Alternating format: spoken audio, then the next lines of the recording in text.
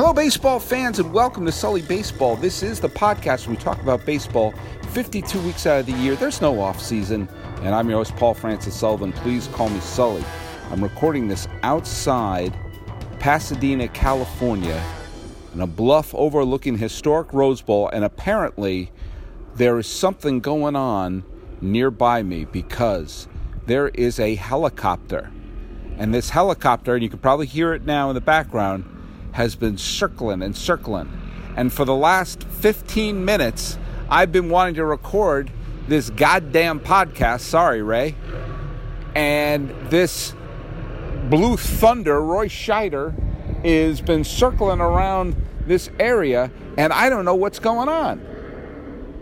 There's something going on not far away from me, probably nearby the 110 freeway, which takes you from Pasadena to Dodger Stadium. And I decided, you know what, the hell with this. I want to record this podcast, and I can't fight this. This is obviously the man. This is obviously some sort of police department, and there's something going around. Something's going around right over there, so who knows what it is. Hopefully it's nothing too terrible. I'm going to go inside. I'm going to shut the door, and if you hear a helicopter in the background, you know what? You're just going to have to deal with it. You're going to have to deal with that. Hey, this is my first podcast I've done since talking about Stephen Wright and everything like that with the Red Sox. And, you know, I want to do a fun podcast because remember, this is fun.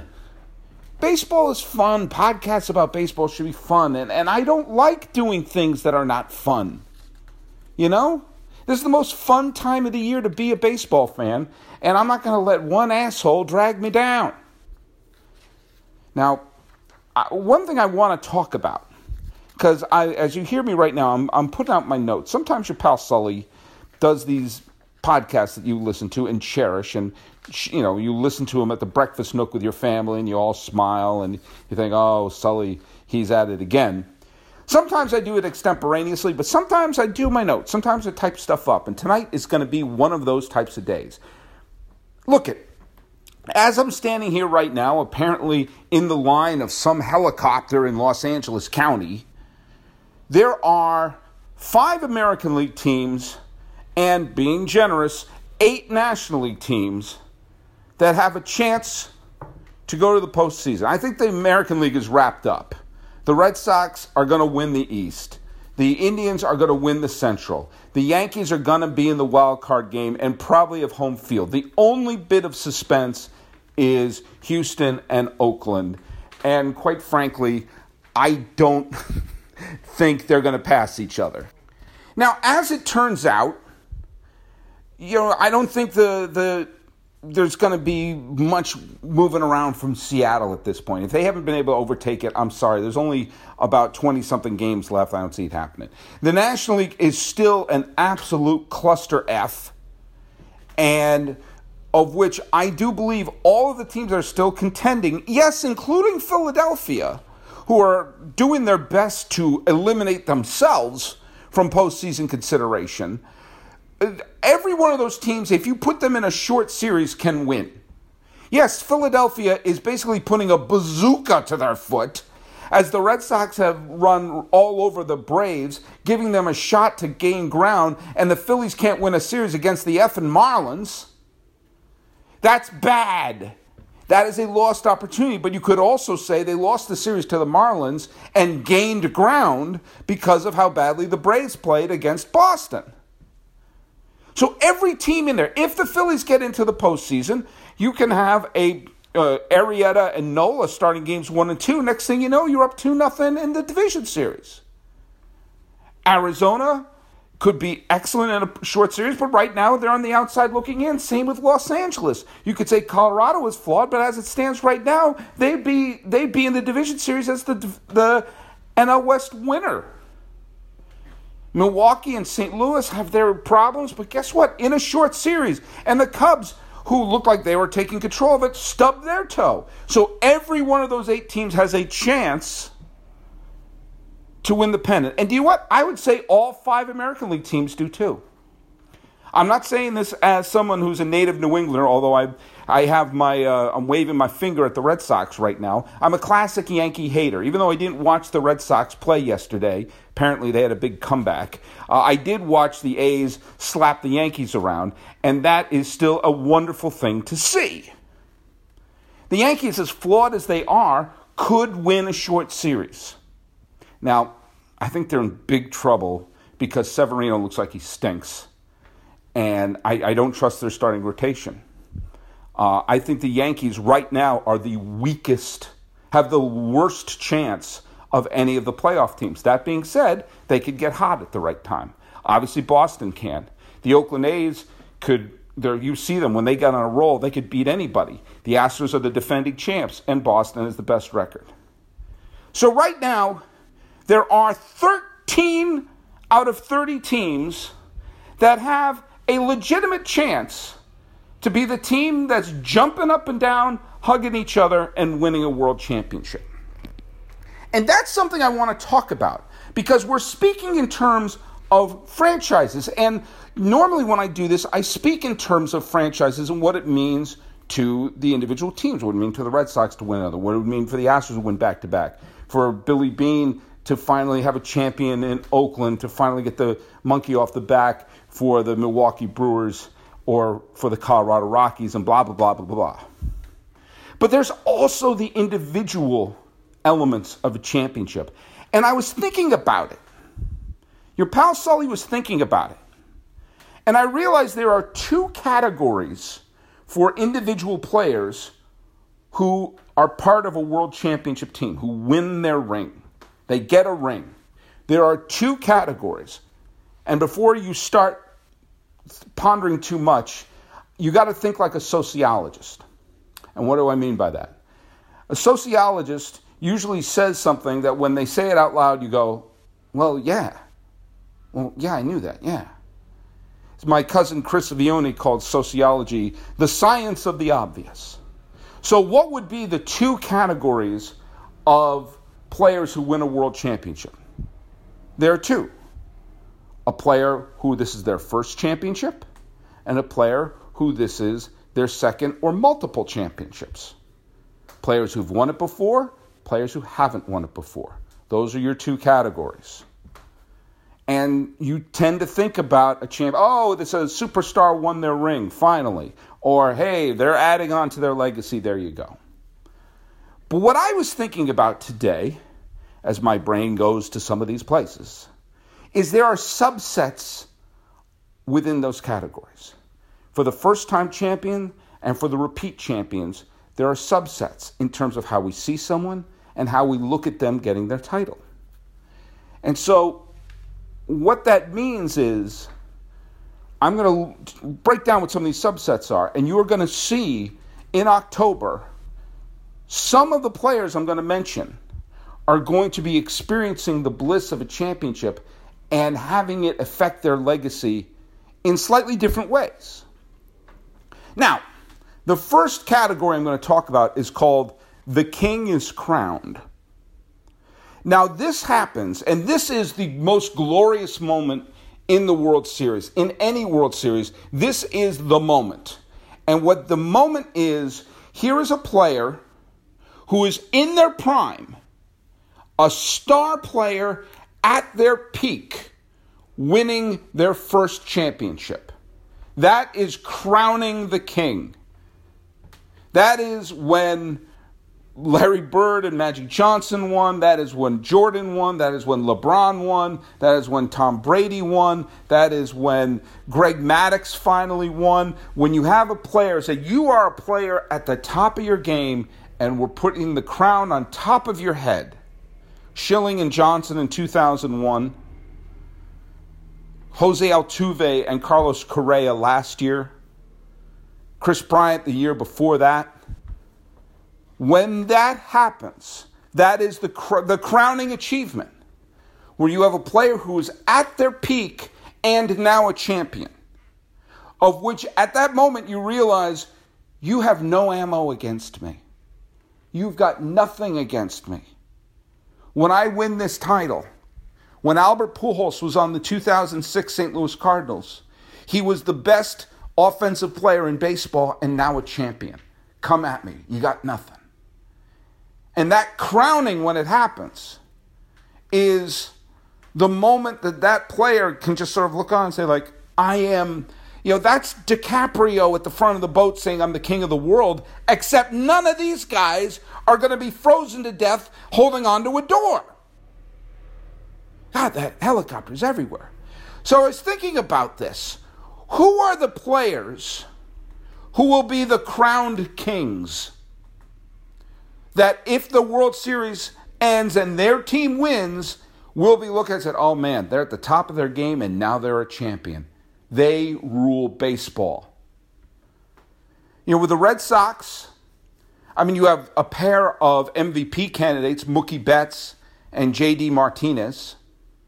And you have the potential Cy Young Award winner in Chris Sale. If the Red Sox win the World Series, you are crowning Mookie Betts and putting him alongside all the great Red Sox of all time. And you're looking at J.D. Martinez and Chris Sale as possibly the greatest acquisitions in the history of the Red Sox. Think about when the Red Sox won in 2004, all the stars won that, but you're putting the crown on Pedro's head, put it on Poppy's head, put it on Ramirez's head. That's what that's like. If it's the Yankees, it's Giancarlo Stanton, former MVP, now can be a world champion. You can also say Aaron Judge, but I'll get to him in a second. If it's Cleveland, there are really three players. There's Francisco Lindor and Jose Ramirez, who are both should be in the MVP conversation, and Corey Kluber, who is putting together a potential Hall of Fame resume. Now, if he had won Game 7 of the World Series in 2016, it would be a much more compelling Hall of Fame resume. I'll get to that in a second. You have the A's are tricky, but the way Chris Davis has become an elite slugger, to have him also be, and I think he should be at least in the conversation. I don't think he should win the MVP, but he should be top 5. He is one of the big stars in baseball right now, and to have him be a champion would at least make people notice him. The Braves have Freddie Freeman, a multiple all-star through the years, stuck with the team despite the rebuilding, and to have him be a champion now would put him amongst the Braves' greats. The Phillies with Aaron Nola, he's certainly a big Cy Young contender this year, and if he wins the World Series the same year he's a big Cy Young contender, there you go, you're crowning the king. The Brewers is a little interesting because it's Christian Yelich, a player who would win his first title, who was a recent acquisition, but having a tremendous year, has had a great career. Kind of a similar thing with L.A. and Manny Machado, who spent his entire career in Baltimore, but you put the crown on his head even if it's in L.A. Same with Clayton Kershaw, who would now belong amongst all the greats in L.A. history. The Cardinals have their MVP candidate, Matt Carpenter. Now, is he going to be a Hall of Famer or something? No, but he's having an MVP caliber season. If you have that plus winning a championship, it's kind of like the way that it was when Hershiser won the World Series. It's like, this is his year. The Rockies have one of their great players of all time, Nolan Arenado, who's having a great year, and Trevor Story, who I think it's a reach to put him on there, but Arenado is certainly an MVP candidate. And the Diamondbacks with their greatest hitter of all time, Paul Goldschmidt, to win a championship, to be your franchise player, potential Hall of Famer. It's basically saying now all I got to do is pile up the numbers and I'm in Cooperstown. So for one of those players, or in the case of the Red Sox, multiple players, this will be their crowning achievement. This will be the moment that I now no longer have anything to answer for. I'm one of the best players in baseball, and I've got a title to go with it. That's the crowning achievement. Now, another category would be the former king gets his title. Now, let me explain what that means. This is for a player who may no longer be an elite player, but at one point was. At one point was a Cy Young Award winner, an MVP, a consistent all-star, and now is a good player or maybe a role player who is getting an overdue ring. Kind of like Verlander was last year, although he wound up becoming he's gone back to becoming elite. Or Carlos Beltran, who was a part-time player by the end for the Astros and got his ring. You got players like Andrew McCutchen with the Yankees, or Josh Donaldson, Edward Encarnacion, Carlos Gonzalez, Matt Kemp, Zach Greinke, who's still a really great pitcher for Arizona. I mean, that's that kind of a player. Most players I call will get the gold watch. Their ring is the gold watch. You've had a good, solid career. You're not a Hall of Famer. You're not a superstar. You're a good player who may be an all-star, may just be really good. Here you go. Your career has been rewarded. The Eduardo Nunez's of the world, the Masahiro Tanakas of the world, who's an all-star, not a Hall of Famer, but, put the ring on his finger. The Jason Kipnises, the Garrett Coles, the Carlos Carrascos, the Jonathan Lucroys, the Stephen Piscotty's, the Nick Markakis is a great example, someone who is having a wonderful career, and this would finally put the championship thing on his resume. Curtis Granderson had a long, distinguished career, couple of pennant winners along the way. Now he gets his ring finally. Nice. There's your gold watch for you. There's your gold watch, Rich Hill. There's your gold watch, Ian Desmond, that sort of thing. Another category of the first-time winners would be getting it done early. These are the players who are super young in the early stage of their career. Now think about, these are, Red Sox would have Andrew Benintendi. This is where I'd put the Yankees' Aaron Judge, who was the Rookie of the Year last year. If they wins a ring, all of a sudden he gets that out of the way. And the Yankees have a ton of players like that, like Gleyber Torres and Didi Gregorius and everything. This would be where Matt Chapman would exist for the A's. The Braves would have a ton of guys like Ronald Acuna and Dansby Swanson and Sean Newcomb. The Phillies would also have a ton, the Michael Francos, the Adubo Herreras. The Cardinals have a bunch of young players, Jordan Hicks and Luke Weaver and them. The Dodgers have some young players, obviously, Muncy, Buehler, Cody Bellinger, and there's a few on the Diamondbacks like Ketel Marte and Archie Bradley. But think about the players who get their rings early. Get that out of the way. Derek Jeter won his ring super early in his career. He was a rookie. Buster Posey got out of the way. Madison Bumgarner got out of the way. Like Chris Bryant got in his second year. Bregman of the Astros got it done out of the way. And you look at some players who are had great careers, like Nolan Ryan and Cal Ripken Jr. got their championship, got that out of the way early. Miguel Cabrera got it out of the way. It's never on anyone's mind when you think about their legacy because they got it out of the way early. Someone in those names I just listed are going to get it out of the way. Now, there's a much more complicated category called the redeemed. And these are players who have had either a high profile or maybe not as high profile, but I'm sure it sticks with them, postseason failure that hangs over them. The way that it hung over Tim Wakefield, giving up the Aaron Boone home run. That the Kirk Gibson home run hung over Dennis Eckersley. Still does to a degree. That a championship won for a player who had a famous fall or being criticized for their lack of production in the postseason, that winning a ring would erase that. Justin Verlander had that. Remember, Justin Verlander bombed badly in the 2006 and 2012 World Series. 2 World Series the Tigers were expected to win, especially 2006. And Verlander did not perform well in those World Series. And his participation in leading the Astros to the World Championship last year erased that for him. He no longer has that on his resume, the postseason failures. Now, for people like David Price, for people like Kluber, who has lost a couple of very big games, including do-or-die games in the 2016 World Series and last year's Division Series. In both instances, he pitched poorly with a team where the Indians had a chance to win big. And, of course, Clayton Kershaw, who's a Hall of Famer. But the failures of his in the postseason hang over him like a dark cloud. So that's how I break down the players who this will be their first championship. But there's that other category in which to have subsets, which are the players who have already won. Because that happens too. There'll be players jumping up and down that this is it. We finally won their title. And then there'll be those who go, yeah, I'm adding to my collection.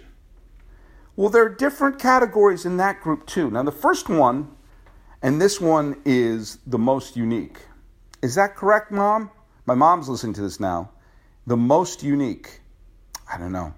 I think I just said something wrong. And I think I'm going to hear about it later.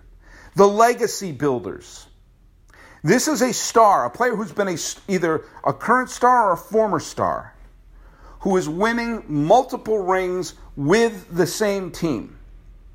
These are when you compound your legacy, the way that Jeter and Bernie Williams and all them won multiple titles and became, superstars in that way, the way that Buster Posey and Madison Bumgarner won multiple titles with that team.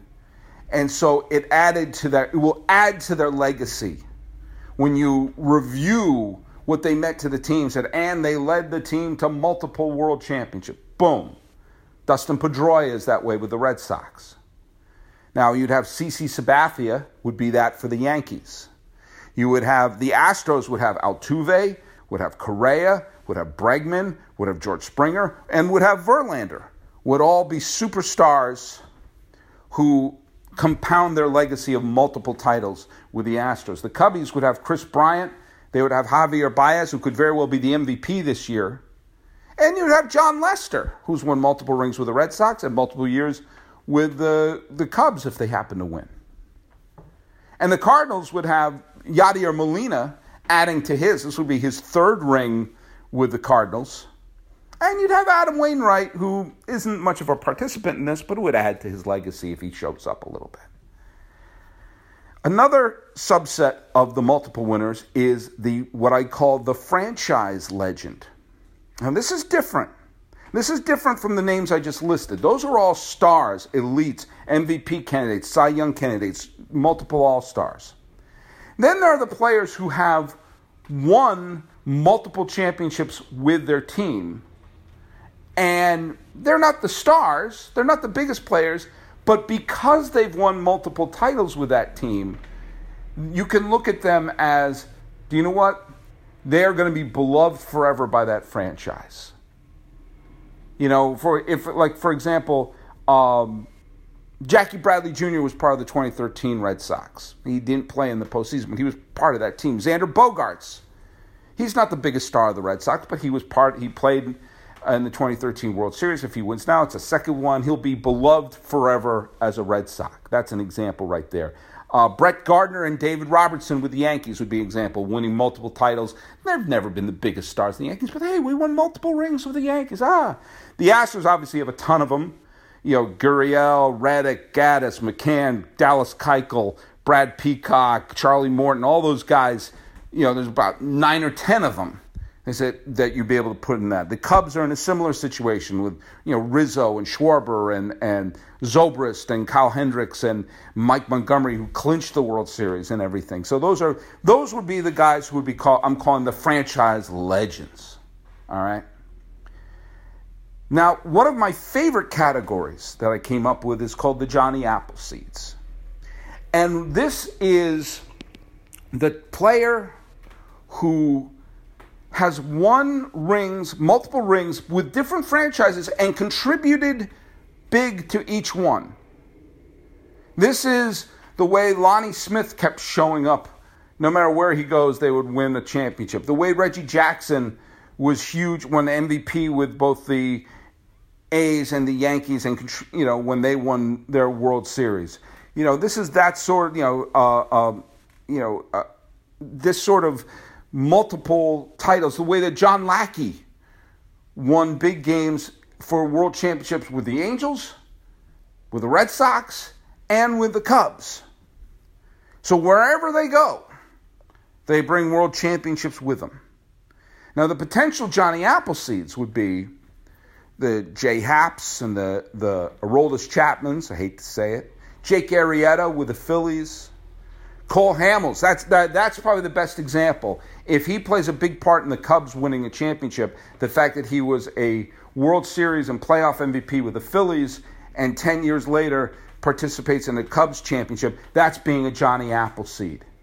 Lorenzo Cain and Mike Moustakas with the Brewers, that's being a Johnny Appleseed. That they won the title with Kansas City and they come to Milwaukee and do the same thing over there. Wade Davis with the Rockies, obviously Davis was a huge contributor to the Kansas City. Clay Buchholz, old friend from the Red Sox, big player, no-hitter with the 2007 World Series champions, was an all-star in 2013 when the Red Sox won the World Championship. If he helps the Diamondbacks win, he's being a Johnny Appleseed. And being a Johnny Appleseed, where you contribute big to multiple franchises winning championship, is different from the final category, which is being a Forrest Gump. Now, a Forrest Gump means you are on multiple franchises winning a championship, but you aren't one of the star players. You're a role player, you're a middle reliever, you're coming off the bench. The best example I can think of this is Javier Lopez, former left-handed pitcher, was part of the 2007 World Champion Red Sox, and then on 3 different World Champion San Francisco Giant teams. Or Eric Hinsky, who was a pinch hitter for the 2007 Red Sox and the 2009 Yankees. That they just keep popping up.